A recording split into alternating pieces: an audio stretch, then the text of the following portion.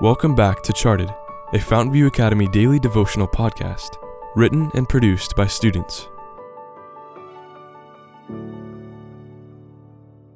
Episode 148, written by Nadia Sturmisdottir. Send me snow. Then do not fear to trust him. Even though you do not see the immediate answer to your prayers, rely upon his sure promise. Ask, and it shall be given to you. Steps to Christ, page 96. It was a beautiful summer evening in late May, and I was watching my siblings play outside, enjoying the last couple of sunbeams. It had been sunny since early morning, and I was worn out from having been outside all day long.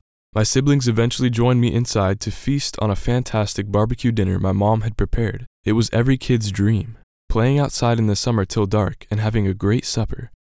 Well, not for me. You see, when I was younger, I actually disliked summer with a passion.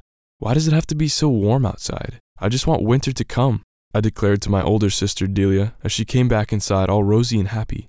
You're crazy, she replied in frustration as she made her way to the supper table. You know what? I'm going to pray for snow tomorrow, I loudly exclaimed. For sure, just don't get too excited because there is no way that will happen. My sister mocked me. In fact, I will give you $2 if a single flake shows up tomorrow morning. In my 5-year-old mind, $2 might as well have been $1 million. So that night, I excitedly asked God to bring me snow, certain that he would answer my prayer. The next morning, I rushed to my window to see 6 inches of snow on our lawn. I squealed in delight and ran to my sister, who now had to keep her promise. Now that I'm older and hopefully more mature, I pray more humbly, but I must not forget that God wants me to pray wholeheartedly like I had as a child.